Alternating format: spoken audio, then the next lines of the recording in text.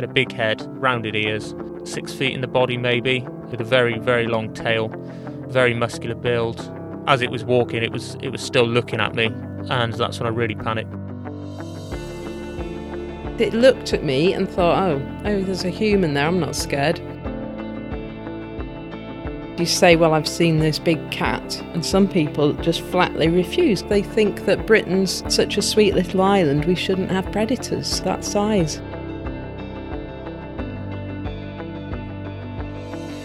I heard this growl behind me, nothing like a dog's growl, and just like anything else in life, you're sat on your own there. I don't care who you are, how brave you are, something like that will put the shivers up your spine.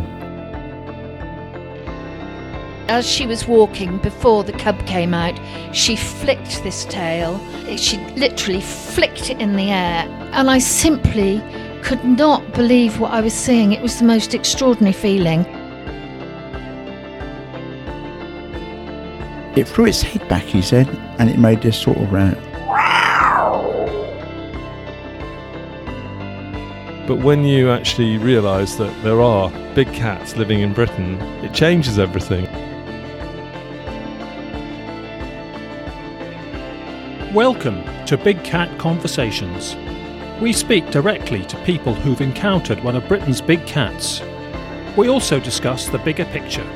Why are unofficial big cats being seen, and could these cats even be naturalising without us knowing? If you've had a big cat encounter in Britain and would like to discuss it, email me at rick@bigcatconversations.com. You can find other episodes on the website bigcatconversations.com. I'm Rick Minter, and thanks for joining me.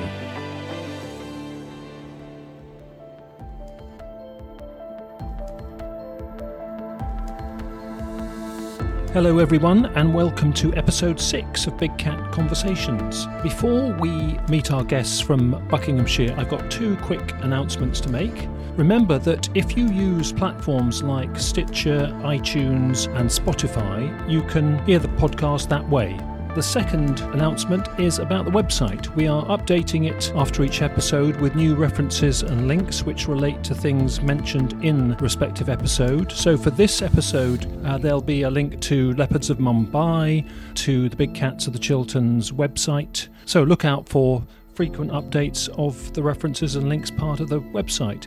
What we're not going to put on those pages is pictures of eaten out carcasses. It's a shame because for today's episode we could have the eaten out fox carcass that Darren has got a picture of. He's our first guest. We just feel it'll be too many grisly photos on the website, and some people don't like that. And incidentally, the fox carcass that Darren sent me a photo of is one that I felt straight away was very likely big cat related.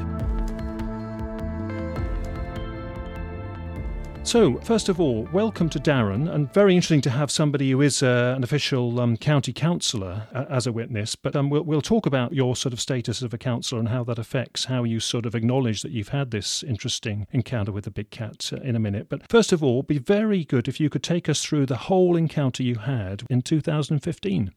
Well, I have a dog, Hungarian Vizsla. I like to take her out for long walks. And I tend to take her around about the same kind of place in the countryside. The particular location is at Booker Air Park in High Wycombe. So it is rural. There are built-up areas nearby, but it's very much in the countryside where we go for a walk. I started noticing some strange things because I would vary the walk quite a lot. But at some stages, I had a feeling that something was watching me, or someone was watching me when I was going through certain parts, particularly in wooded areas. I couldn't sort of explain it. It was just a strange feeling that I had. There was also one time when there was a bush that just started rustling. And I was thinking, what on earth is going on? but I just put it to the back of my mind. And then basically what I started to notice first of all was a sweet smell of like a rotting animal. And on closer inspection, and I found around about 2, possibly 3 sites where I would go for a walk because it was a very pungent smell. So I looked in there and I noticed it was a deer carcass, particularly because it had deer horns and a skull and so on. And I would also go walking with a friend of mine that has 2 dogs, and I showed him as well, just to show him that I wasn't going mad. And then fairly soon afterwards, I started to come across 2 half-eaten foxes, which I thought was very bizarre because as far as I understood it, there couldn't have been any natural predator that can actually eat a fox, not in the UK. So I started getting suspicious. And then it was basically one day when I went walking through the main air park itself. It has like a service road that goes around the side of the air park. And I started noticing there were dead rabbits. And I knew there were a lot of rabbits around there. And even now when I walk the dog, there still are. But it was very strange to see around about 3, possibly 4 dead rabbits over a period of only a couple of days. They didn't seem to be torn to pieces, and they were going missing, a couple of days afterwards. But I thought it very strange. And then one day, and it must have been during the summertime, and luckily my dog was behind me rather than in front of me. I walked to the end of the air park, and all of a sudden I saw what I thought was a cat, first of all, and I wasn't that far away from it. I would say it was literally only yards, perhaps. I can't think of an actual distance, but it was close enough to see that it was actually hiding in a small ditch, and it didn't see me. It was looking forward, and it was obvious that it was actually looking for rabbits. It was stalking rabbits. And then I noticed the colour. The first thing I noticed was the colour, and it was the same colour as my dog. And Hungarian Vizslas are like a reddish-brown colour. And the next thing that I noticed, as it turned around and it saw me approaching, it looked me straight in the eyes, and I realised it wasn't a normal cat. And then it jumped off very quickly, and it was too quick for me to pull out a camera on my phone. And then it literally jumped into the bushes and disappeared. But as it jumped into the bushes, I noticed the tail. It was a very long, very slender, but thick tail. I've lived in the rural part of Buckinghamshire all my life, enough to know the difference between a fox or another animal. So I did think it was very peculiar. Of course, as soon as I got back home, I went on the internet and started to explore what exactly it was that I saw. And I very fast come to the conclusion that it was a puma kitten. I would say probably aged between 3 to 4 months. I didn't at the time notice any spots, but the only real thing that I noticed was the fact that it was a cat. It had the tail, it had the colour. But of course, at the time, my brain didn't comprehend what it was that I was actually seeing. Did you see any other distinguishing features and characteristics of its sort of form and its movement? All I can say was that it had whiskers, and for 100% it wasn't a normal domestic cat. The main thing that I remember was that it looked fairly muscular. It was obviously very fit because it jumped into the bushes straight away and then disappeared. But at the time, the only thing that I remember is the actual colouring and the tail, and everything else just literally, it happened in a matter of seconds. I was very lucky that my dog wasn't up in front, because she does chase deers and she does chase foxes and she does chase squirrels. And my worry is if she did see that, perhaps I would imagine that the mother was nearby, which obviously afterwards, when I started to do research, did change my views and habits and so on. But yeah, they're the only features that I actually remember at the time, the colouring and the tail. I look at pictures of pumas on the internet, and, a puma and a leopard tail, I would say, look very similar in the way that they carry themselves. The difference being that when you see a normal domestic cat and the tail that it has, and then when you see something like this, where the brain's telling you that this doesn't seem right, it doesn't seem like something that you should be seeing, it doesn't look like something that's natural to the UK. So alarm bells did start ringing, but at the very time, the last thing that I would have imagined would be that the mother would have been nearby, perhaps watching with a kitten of that age. I mean, obviously it was there hunting, it was learning to hunt by stalking rabbits. It was very serious, you could see that it was clocking the rabbits, and it was in an excellent hiding place, which was an indentation in the ground. But it was just something that I didn't expect to see. But then everything made sense after seeing the deer carcasses and the half-eaten fox. Got you. It just made sense. Yeah, and you took photos of the fox carcass, didn't you? I took the pictures of the carcass, which I still have on my computer. And also afterwards, I got in contact with Paulo from the Chilterns Big Cats organisation. He did actually come out with me, so he'll obviously explain himself, because I needed to make sure that this was what I saw, that I needed to have the evidence, because at the time I didn't have anything other than the pictures of the foxes. And when he saw it got his interest also with the story that I told him leading up to then. I wasn't someone just making it up or, getting attention or whatever. Yeah.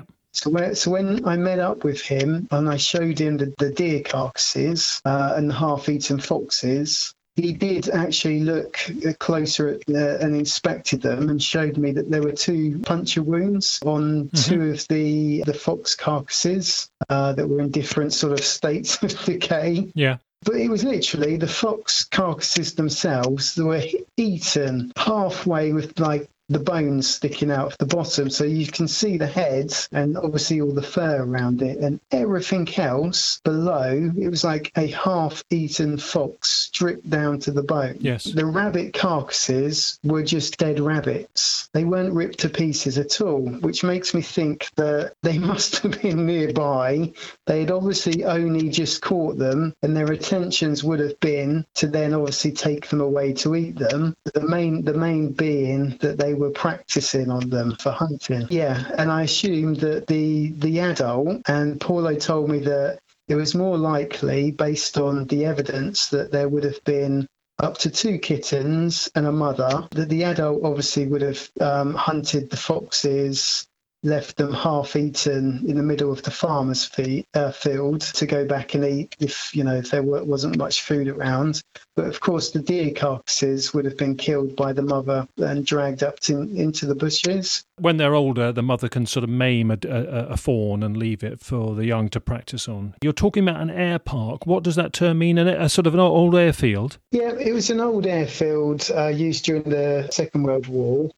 So this is based in the outskirts of High Wycombe. You don't get crowds of people going there. You get dog walkers. There's lots of scrub, and then opposite that there's farmers' fields, and then you walk into various woods nearby. And you've got at least one tunnel that goes through from one side to the other. So there's a lot of areas, something like large cats to roam. In the local paper, there have been reports nearby of pumas. There's been various people that have cited them in at least 2 areas of Wycombe, but not in this area of Wycombe before. So it's not anything I've heard very local to where I've seen them, but it didn't surprise me when I started to research into what other people have seen.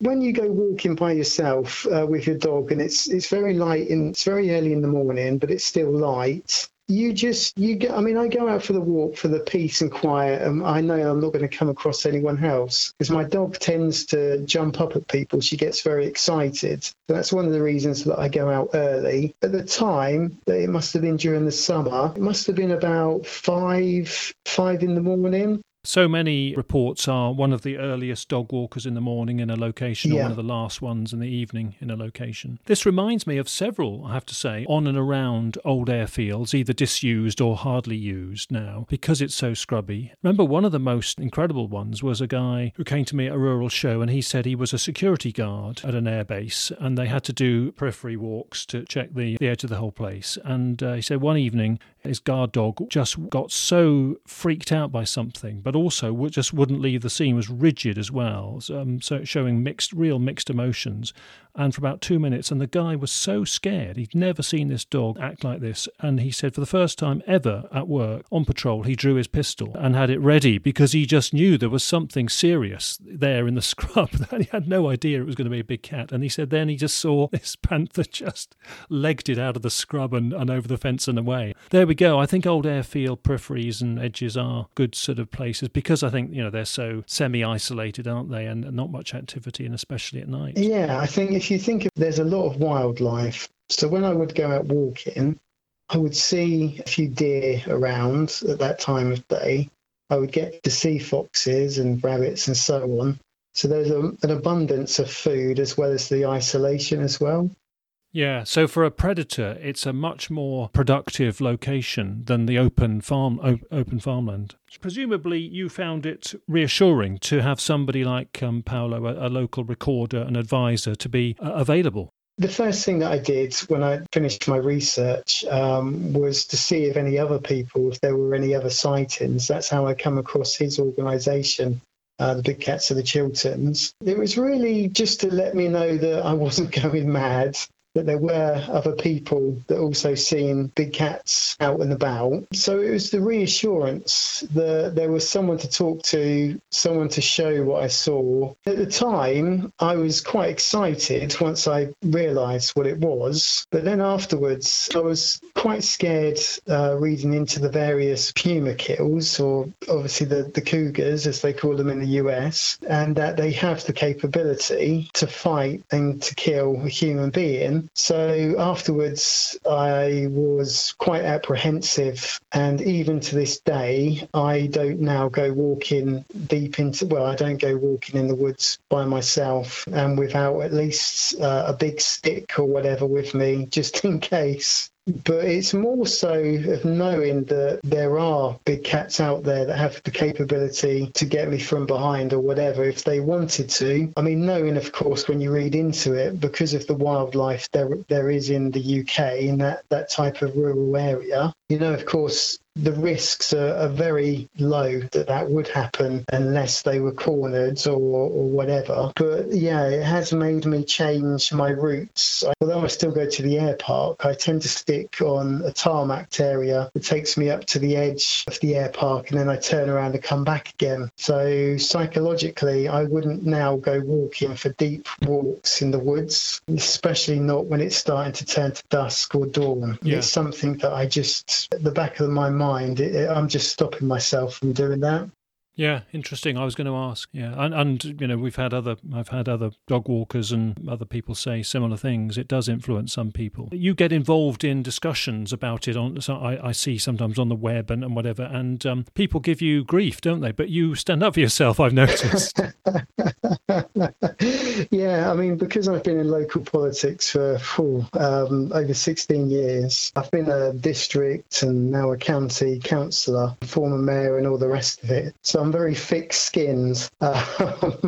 So for some reason, the news stories tend to come up on my news feed through Google. So I must have ticked something, or it must have seen that I have an interest whenever big cats are mentioned in the news. And of course, these days, the local papers tend to have a comments section. And it's always interesting to read the comments where you have someone that's obviously said, look, I've seen something, this is what I've seen. And then, of course, you have people that put their 2 pence worth at the end. And most of them seem to say the same thing, like, oh, you must have been drunk, you must have been on drugs, you must be mistaken. And they tend to ridicule the actual story and the person telling that story. So I tend to put my own experiences and comments on there, knowing full well that I'm likely to get a lot of stick for doing that, but sticking to my guns and sticking to facts and evidence. And obviously, based on what I've seen, once you actually read into what type of big cats are out there living, well, not just in the UK, as you know yourself, but even living in places like Australia and places that they really shouldn't be living in naturally. The real difficulty, if I have to be honest, is the evidence side. I mean, my whole experience, other than taking the pictures of the half-eaten foxes, when I actually saw the puma kitten itself, it happened in seconds.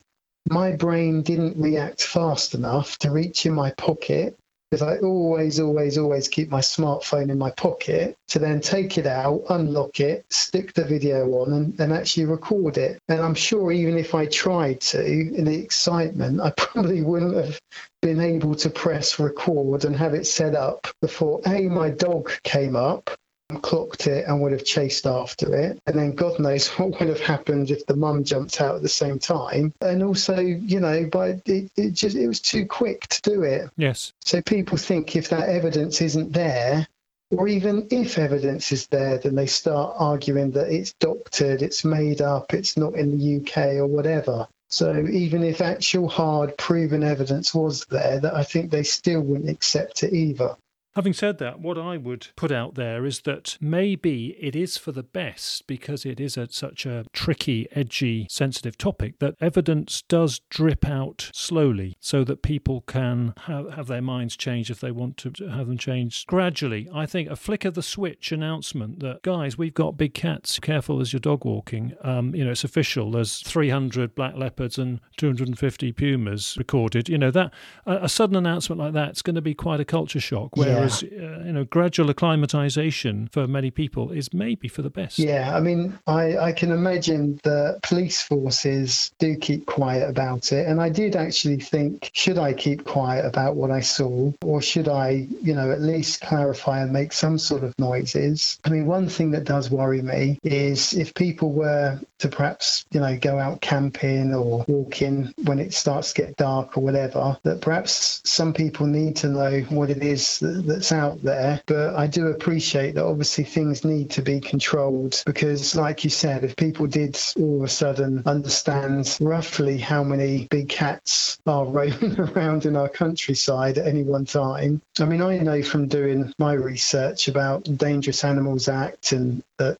celebrities and rich people kept them as pets in the exact same way as they do in the US. I mean, when you start reading into how many pet tigers there are in the US alone compared to how many there are in the wild in countries where they should be, then when you start thinking about, the 1970s and 80s when they brought in the Act, and when you look into it and understand that the choice that an owner had was to hand it over, to have it put down, to find a zoo to take it, which were all fully stocked, or release it into the wild, it makes sense. And of course, it would have happened in wartime. People had to release these things in wartime. There were collections in the wartime, and there was no meat to feed them with in the wartime. Yeah, and there was obviously different periods in the UK history where that happened, which is extremely interesting when you think about it. But the fact that I saw a puma kitten obviously then adds in the extra dimension that they are breeding. It isn't just a case that there's some old cat that was released in the 1980s on its last legs, because you and I both know that they don't get to live that long. Yeah. But the very fact of seeing the proof that there's a kitten in the wild obviously shows that they do what they do naturally, and they manage to get in contact with each other, and they have territories, and a male puma would go around looking for female pumas. So there was that extra element which was quite exciting. I think it's a bit rarer to actually see kittens, so I felt extremely blessed and lucky to have that sort of once-in-a-lifetime opportunity. Even now, I'm quite selective when I bring it up, and when I do tell the story, there is part of me thinking, God, what do they think of me? Do they believe me or whatever? So it's not something I shout about even to this day, and obviously I'm doing this podcast, but at the end of the day, it is something that I feel that I need to share with people that at least have looked into the research and understand that they do live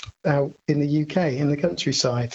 Yeah, we've had in Gloucestershire 2 councillors admit to having encounters. One of them has been in the press, and I think you've emailed him. Yeah. Another one simply said that he'd seen one, and it was in a place where other people had seen one, and that he wanted to relay it for recording so it could be on a database and whatever, and help bigger picture get considered. But he didn't want anybody to know that he, as a councillor, had reported it. And we've had that from magistrates, key business people, and other people with, status, or even people without status. I don't like to use that word, but you know what I mean. So it does influence people's approach to communicating this. What I would like to add is afterwards, and this is probably common with other people that you've spoken to, I wanted to see them again. Once I actually met up with Paulo and he clarified, it was what I saw, I then started to stick like one of these cameras, like a GoPro camera onto a hat, like a bush hat that I would wear. And I hoped to have another sighting again, which hasn't happened. But then on the other hand, I haven't been as venturous, to go into the areas or into the woods, as I mentioned, where they might be. And I think at the time it was just the right time at the right place that this puma had kittens. It was teaching it how to hunt, and everything came together.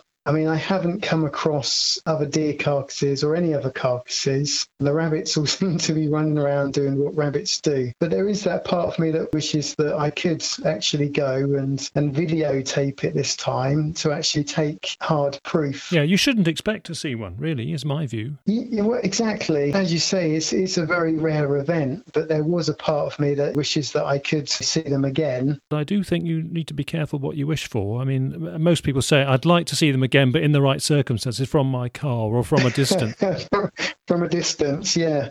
Because I saw a kitten and it was literally, just under the size of a fox. I think it was something that wasn't scary at the time. But had I have seen a fully grown adult like staring at me and that close, I think I would have been completely scared. You're sort of answering my final question. What do you think about big cats living in the wild in Britain? Yeah, well, personally, when you think about the ecosystem, they are feeding off of deers, which there are too many deers in the UK. They're living off of foxes and they're living off of rabbits mostly. So I don't have a problem with them being there. And the last thing that I would want is for the authorities to send out hit squads and track them down and shoot them and all the rest of it. In fact, it amazes me that sometimes the police do go to that level to send up a helicopter if there's been a sighting or something, because in my mind it's not needed. It's not a high population, so I'm very much in the camp of leaving them and let them be, unless of course there are any cases of a particular animal that has attacked someone or caused any danger. I've been in politics for many years and people will have different views on different subjects, so I completely respect and understand that people would have a range of what they feel about any particular subject, including big cats in the UK. Right, well, really grateful for you coming on and sharing that encounter, which is very interesting. If you have another one, let us know, and we will want to talk it through and see what happens. But for now, thank you very much, Darren. Very good to speak to you. Okay, thank you.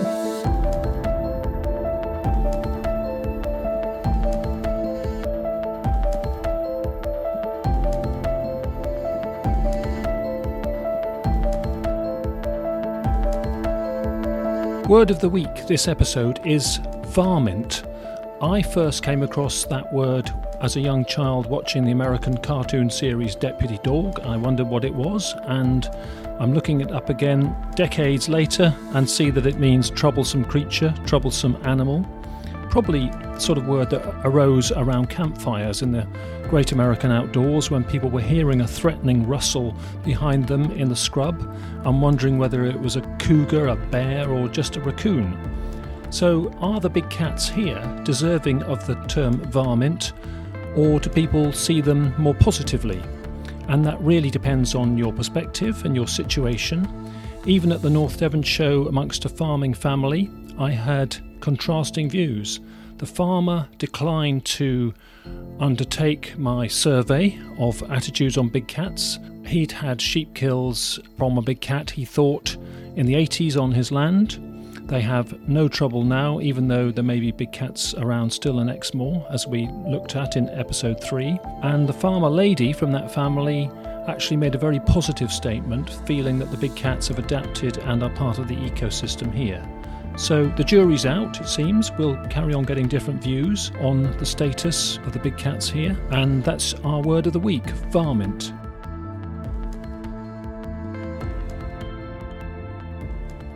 For our second part of the show, I'm going to introduce Paolo from Buckinghamshire, and he's going to give us a wider perspective because he runs a group called Big Cats of the Chilterns, and Paolo takes reports and visits people to follow up reports from all around Buckinghamshire, really, but with a focus on the Chilterns. He'll explain that in a minute. First of all, Paolo, I want to say thanks so much for coming on the show, and we've just heard from Darren about his experience and seeing that what appears to be a young cat, maybe a young puma. What was your take on what he sort of encountered? One of the weird things about Buckinghamshire, and I know, Rick, you've done the shows with me, is that we get a lot of urban sightings in Buckinghamshire. High Wycombe, Aylesbury, Princes Risborough, we always have these very urban puma sightings, and he had this experience whereby he thought it was a young one, but the behaviour of the cat suggested a young one as well. And it was on the edge of an airfield, High Wycombe airfield, and it is just one of them areas you walk into and you just think, this is the perfect place for one of these animals. Every time you hear someone say, oh, I thought it was a young one, it's like, oh, okay, so are you telling me you saw a little cat or a big cat? Well, what's going on? But what added to the whole scenario is that he said, oh, I see a lot of dead animals around here. I'd had many sightings from near and around there, and at the same sort of time as I had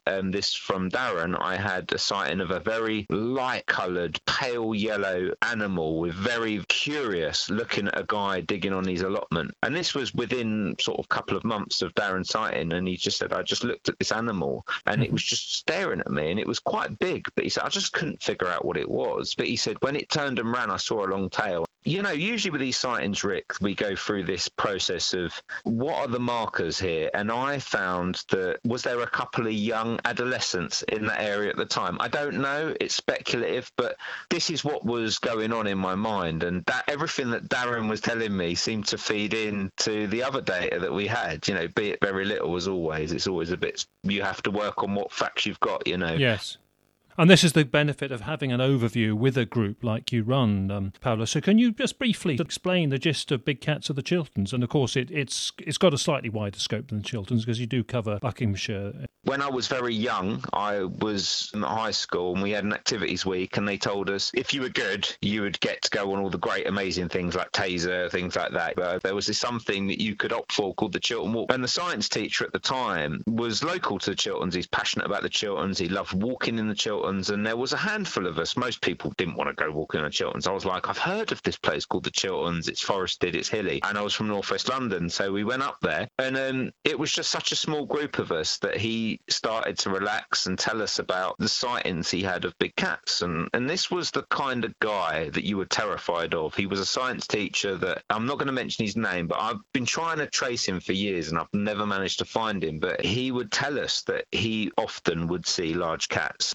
and cubs. But he was just the kind of guy you just thought, no, I don't think he's lying to me. You know, he wasn't messing about. He saw these animals like every now and then. So I'd always been interested in this sort of thing. And when I got to 21 and I started driving and I'd got the internet, I started researching. There was loads of sightings, news reports, like constant news reports. If you were prepared to do the research, they were there. So I said, right, well, when I get to 21, I'm going to do it. And when I got to 21, I've got my driving license and I went and I started doing it and researching it and then moving up to these areas. And that was it. I got my first camera trap when I was 25. But it was just the idea of the Chilterns stayed with me, or even though I'm thought of as a Buckinghamshire researcher, I think it's the topography of the Chilterns and these wild areas. I think cats like the topography, and everywhere I've gone, subsequently went to India to meet Krishna and he studies Dunham leopards. These animals like a commanding view. When I went to India, I learned that people think, oh, London, it's really overpopulated. Go to Mumbai. That is a place where drain covers move out the way and 5 guys come walking out the drain covers. It is insanely densely populated Mumbai. Yet these animals come straight into town. They take the dogs, they take the rats. These animals are really clever animals. Especially your middle class person from London does not understand these animals or what they're about. I know farmers, and when you move to the country, one thing you learn is everyone knows each other. And the farmers, I started talking about my research, and they sort of think I'm mad. But well, now you say it, Paul. I lost a dog. I lost a really strong farm dog.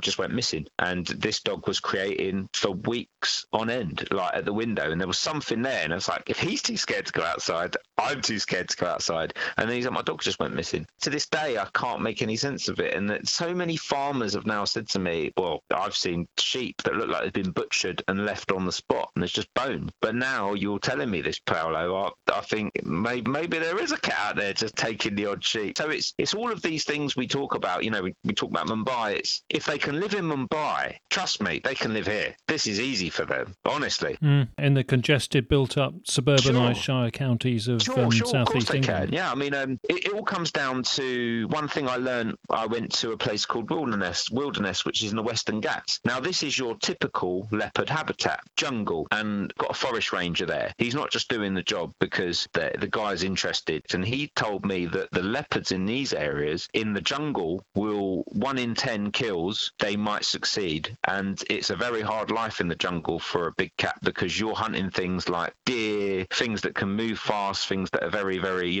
big wild pigs that could probably give as good as they get. But in the suburbs of Mumbai, you've got the slums where people are effectively in shanty towns where they have their own ducks, their own chickens. They come and take the livestock from people because, these people aren't even recognised by the government in the slums. I spent a good 2 weeks in the slums, and Krishna taught me a lot about it. There was actually a professor from Paris who was doing a study on illegitimate human settlements, and the government benefits from these people living in these slum areas, but it's like they live a living nightmare because they live in these corrugated iron houses, and every night the leopards come down and take their livestock from them. They take the dogs because the dogs, if you go anywhere, even into the centre of Mumbai, there's dogs everywhere. And they have their own social structure, and I learned that to my own detriment walking around.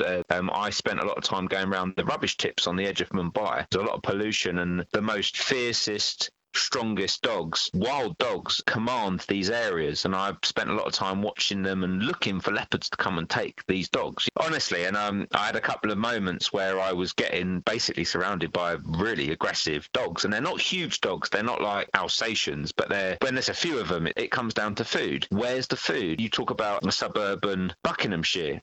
There's loads of food here. I mean, in my garden every night I have like 4 deer. I put stealth cameras up. There's deer everywhere, and there's foxes, there's badgers. And it's low risk food, isn't it? That's what the cats want, really, ideally. Yeah, but this is another thing that a lot of people miss, Rick. They say, I think that roadkill's a great one for leopards in this country. I think that I don't know a day. I mean, even I have taken freshly killed roadkill off the roads, deer, because there's just so much of it in Bucks. The A413 near where I live is that there's just so much meat on the road, freshly killed meat all the time. I mean, and Vijay says from Pune, if they don't have to hunt, they won't. They don't have to hunt. Young one might want to kill things, or want what they have an instinct to hunt, but cats are lazy. I mean, I'm sitting here now looking at my Bengal. He's in front of the TV, and he's just sitting there. He's been asleep all day. He's got up, he's meowed at me, I fed him, he's gone back to sleep again. Conserving energy is the key. One point I wanted to make about that, Rick, when I was talking to Krishna, I said in England or the UK, I have this idea of them being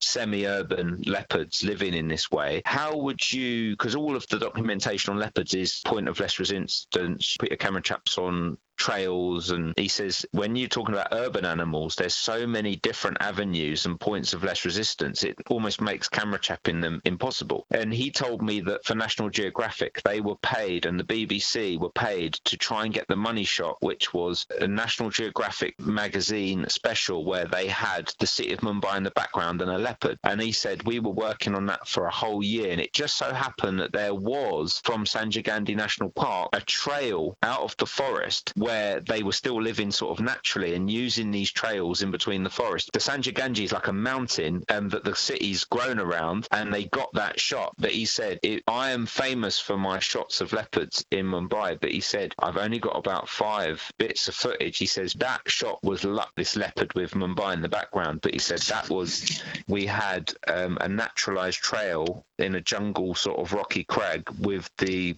city down below. It was just the circumstance was right, but we were so lucky to get it. We'll try and put a web link to that on our references page of the website. Yes. I said to Krishna, I said, what is it about Mumbai that makes it successful for them? And a lot of people have said, it's a bad environment. They're trapped on this little island. And he told me it's the little nooks and the crannies. He said they can run up that mountain. There's caves, there's places to hide. But when you look at the UK, I mean, these animals sleep most of the day. So when they're about, we're not here. I mean, if I walk into my garden, that's pitch black. You can see stars. You can see the glow of London in the distance. We're in our own valley, pretty much where we live. And if you walk through here at night, I don't know. I get hairs on the back of my neck because I just don't know what's there. I know there's big deer here. There are nooks and crannies that they stay during the day. And we're talking about railway embankments. I found a place on the edge of Prince's Risborough where there's many sightings. An old baker's yard. Some of the cars there are like 1960s, 1970s. They look like there's trees growing through the cars. I don't know who owns this bit of land. I mean, that's only because I walk off the beaten track, Rick. But the fact is there's so many places off the beaten track. Now, if you're in Africa and you're on the Jeep on the savannah, you've got a wide range of area you can access. In the UK, you've got black spots where, as far as I'm concerned, I find areas overgrown with blackberries. And I look at it, Google Earth, and I'm like, I don't know who owns that. You're talking about square mile there, just blackberry bushes along the railway line. And that's where these animals are during the day. That's where they're sleeping. Yes, a landfill site full of rats and rabbits on the edges with scrub. They're going to be dead at night. Absolutely, no exactly. Human activity at night. Golf courses full of rabbits and bramble scrub on the edges. Again, no people, no activity at night. No, and the sightings back this up. People see them along the edge of railway lines or coming out of a railway line. And you know what these sightings are like, Rick? They sort of like, they're feet away, they look up at you and they just sort of look away and just walk off. They're not bothered by us, they live around us. They're not bothered by us at all. Could you go through maybe a couple of the most interesting, notable ones that have come to your attention in the past few years?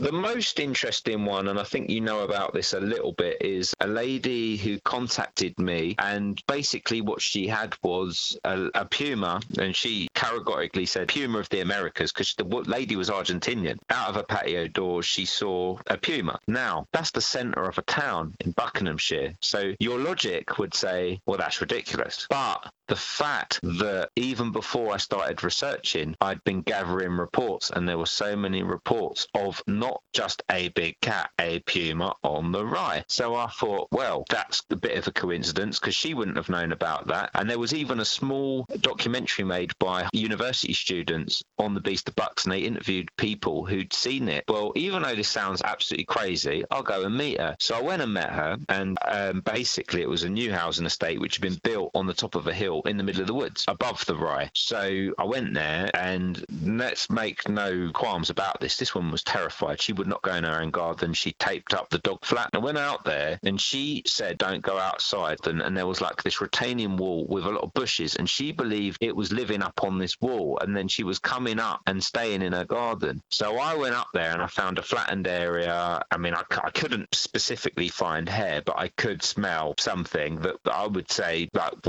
ammonia sort of smell. So I said to her, and I went outside her double doors and I said, okay, fine. And I'm looking into her eyes now because you've always got to try and get to the bottom of it. I said, so you're telling me you saw a puma, right? I said, how tall was it? She showed me and I said, what, that close? So you saw it outside them doors? And she said, yeah. She started looking at me a bit funny and I said, look, is there any way that was a fox? She got so angry with me. She said, excuse me, mate, I know what a blimmin' puma looks like. And she was genuinely, to this day, I believe she saw what she saw. Now, to anyone else, you would think, oh, it's all nonsense. But because I'd been following the paper trail of sightings over the years and then looking at the connections between them areas, oh, we've got a nature reserve, we've got this river that runs. It just makes sense to me, Rick. I had cameras up, I put cameras up, I put meat up, I put lures up, I put everything that a big cat research should do. I never got anything. I've still got reports from a place very close to there to this day, somewhere called the Old Ski Slope. There's an old abandoned ski slope there, and a young lad who is in contact with me quite a lot. He lives around the back of there, and he's heard screams and stuff at night, and he went out there, and I said, go out there, and I said, take pictures of all the prints. And I got loads of dogs prints, and then bang, I got a perfect puma print, and I put that on my webpage. I'm sure someone out there saying, no, it's a dog, but no, this was a puma print. And I said, did you honestly get that from behind your house? He said, yeah. And I had a sighting of one jumping across the road multiple times about the other side of that site, which is probably half a mile back, jumping down the bank at night. How many people do not report this stuff, Rick? They Google it, puma in the Chilterns, puma in Buckinghamshire, and they email me. There must be 10 other people that don't email me, and I get all these reports direct to me, and I'll tell you, I know they're there. If I had 6 months full-time at this, Rick, I'm sure of it. I might be wrong. After 6 months, I might be a defeated man, but I have identified 6 sites where I am confident if you went at it dawn and dusk every day, you catch it on film. I'm sure they're in these areas. I'm absolutely positive of it. But that's about using the right camera trappings techniques and methods. If you've got access to the land and the land isn't going to be disturbed and the cameras aren't going to be nicked, that's the other challenge. That's the problem, isn't it? Back to the urban ones, they've got a territory that means they have to go near people and near urban situations, then they'll adapt for that. The one incident I'd like to hear you relay at the stable, because didn't people see a puma and the horse impacts were there to be sort of seen? Yeah, that's quite a famous one around here. So there's a particular woods, and there's a lot of equestrian, there's a lot of big estates, there's a lot of people that have big gardens, and if you went to the bottom of their gardens, it would just be dense. And this is a typical example where horses have been attacked, and basically they call the police come down, they have a look because they suspect people knifing horses, because people were doing this for some crazy reason. I don't know why people do it, but people were assaulting horses basically, and that was what was the first thing in their head, because they found one horse had jumped over the fence and was in the other paddock, another horse had really bad wounds to its rump, an old horse, and the other one was just in shock and just never really came out of it and died. So we had this situation where the police, they got the vet to have a look, and the police vet said there was punctures, 5 puncture holes either side of the rump of this animal, and the vet said it looks like something out of Big Cat Diary. Now, we know the species involved, we don't think there's lions roaming around, but I looked at the animals, pictures on my website, the vet said it looks like a big cat attack. So the police said, we can't do really much more, but we will have a look around, and they had a look around and everything, but they started wanting help, so I went there and had a look. Yeah, these were big animals. I mean, a horse is a big animal, and this was an old horse. We know that they will go for old horses, even if they're quite big animals. But yeah, it was quite distinct. You could almost see the way the animal had clambered up on this horse. You could see the holes in the rump. And this horse and all the horses there were really unsure of me, but they'd seen an animal there in this woods. And Hodgemore Woods to this day is a huge hotspot. It's very close to where I live. In fact, if I look out of my window, I can see the woods and Penwoods nearby. A lot of the gamekeepers around here, when I moved to the country and I started drinking in the local pub, I met a lot of the gamekeepers, and they say, Hodgemore Woods, yeah, we know. We've got a couple of guys that have seen big cats crossing the road around there. And a lot of farmer contractors, I know all of the big farmer contractors now, 5 years on from moving here, and they've had situations where all of the sheep have just broke over the fence onto the main road. They've had to go back. There's no reason why these animals would jump a fence. There usually contains them. And I've camped there with other researchers, and I don't know what we think we're going to achieve, because they're clever animals. You want to go there and you want to experience, but that woods is very dense. Well, this takes us on to your own doorstep, your own neighbour's situation. 4 miles sort of north of me, we have an area where there's an RAF base, and I've had the actual RAF officers email me multiple times, and I've gone down there and I've smelt the cats, I found prints, I've never got them on camera. And then just to the south east of me, we've got Hodgemore Woods. I'm in a valley in the Chilterns, and there's woods on one side and there's countryside on the other. But what's happened is that the country estate I live in, and I live on the farmer's cottage, the big farming property next to us, we know them quite well because we live within the same gated area. The lady there, she's very well known in her industry. She's not the sort of person to make stuff up. Well, the other night, her son had seen something that he could only describe as the size of a large dog, but it was a cat, and it had a cat-like tail in the paddock below us, and they have quite a lot of land. It's right next to where I live, and she thought it was all nonsense until she went out and she saw it, and she described a black animal, and she was massively confused. she said that we've seen a few animals here that would just look out of place. You know, have you heard anything? Have you seen anything? And she said, I saw a large dog-sized cat, and I nearly jumped on her. I said, do you know I researched this subject? And she's like, I don't know what you're talking about. So she knew nothing about my research. I've always known they've been around here, but I thought, why are there no sightings here? Well, there's just not many people here where we live because it's big country estates. And I knew that they were here because one night I heard something that I thought was either a wild boar or a leopard, because it was just like a snorting, grunting, repetitive sound meters from me. Another night, because I do landscaping, I had my chainsaw out and I was cutting up old pallets from a landscape job. And literally, if you saw where I lived, Rick, I live on top of a hill and there's just a wooded valley below us. And I was pulling my chainsaw cord, trying to get the old chainsaw going, and that rasping sound that the pull cord on the chainsaw makes, and the exact same noise came from me from the woods. And I mean, the sun's just going down, and I listened and I thought,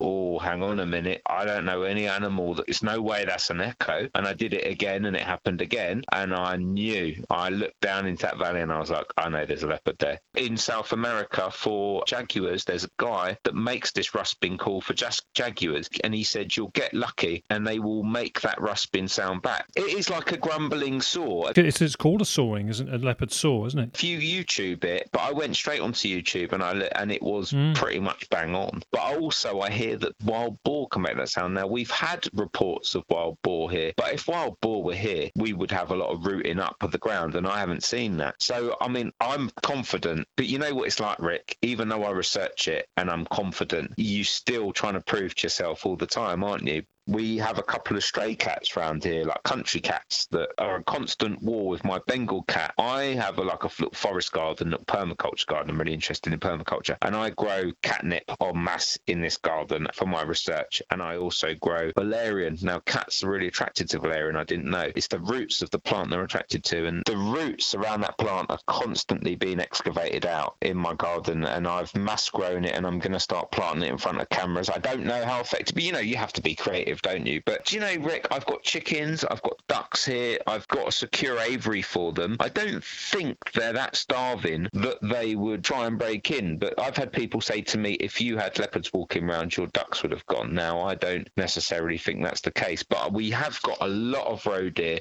They come into my garden every night. At the minute, the apples, they come in every morning. I wake up making a cup of tea, and there's 2 female deer with 2 young each, always in there within 7 meters of me, looking at me. They can't see my outlines. They just stand there looking at the window, and I've got this perfect view in the twilight of these roe deer. Well, this morning I've looked, and don't want to be dramatic, but there's only 1 young with 1 of them. So I don't know if it's just in the last few weeks they're attracted because there's roe deer with young. Yeah. I don't know. I just don't know. I'm speculating, but I can look out of my window and look over one valley, and that's a massive hotspot and has been for 40 years.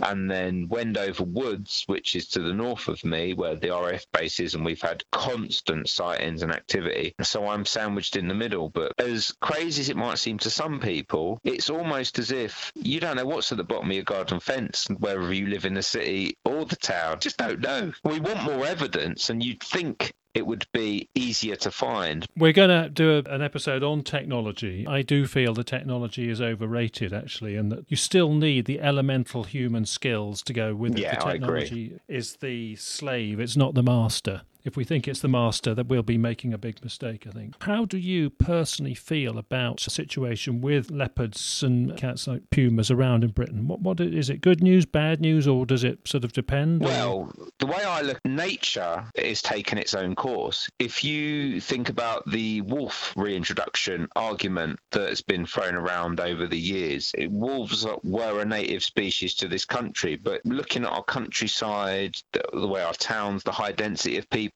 wolves will pull down big animals and hunt together. I just think in our modern day world, because whoever released the animals here in the first place, the more realistic option for us to have control of our deer and to give natural balance back to our local ecology is an animal like a leopard. It's almost like, well, wolves aren't going to happen, but what you want is the perfect predator that will live in your shadows, that will live at the bottom of your garden and you'll never know, and it will come out and it will keep the deer population at its peak. And when you saw Jonathan McGowan talking about types of grasses and how deer eat the grass grass, and how deer have to keep the environment healthy, and then the predators have to keep the deer healthy, because he's then got deer skulls which are deformed because there's no natural selection anymore. That's somebody that knows what they're talking about in terms of ecology. And a lot of people look at the big rat researchers like, oh, well, it doesn't fit our idea of what we accept, so we don't like it. But we are the pioneers, because really leopards and pumas did live in this country relatively recently, and it is just the only solution we've got to get that, not only that ecological balance back into a countryside, but that little bit of magic. How many of these young people you see in these housing estates in London who sit there and look at computer screens all day and then are so stressed out they go out and they do drugs, and then their family break down and they start doing all of these negative things with their lives? How exciting the countryside would be if we had a big predator. I mean, this is my opinion, it's a bit out there, but they've got a massive part to play. It makes, I mean, I go out and camp in the woods in these areas. Yeah, I admit there's a possibility. I don't know. I might come up against something I don't want to, but, you know, it brings that little sparkle of magic, you know, and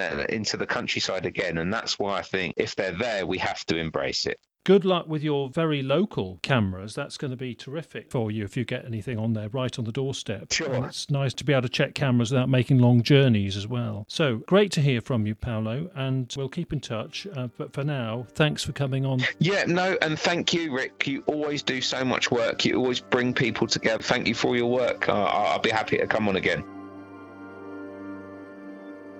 Next episode, we are just going a few counties north of Buckinghamshire to another part of Middle England, to Leicestershire. We're going to speak to Paolo's sort of equivalent there, one of the guys who has got a long track record in advising people and taking records and trying to piece it all together. And we'll also talk to a witness who actually saw that leopard-like cat eating something, perhaps a fox or a rabbit. So we'll see you next time on Big Cat Conversations.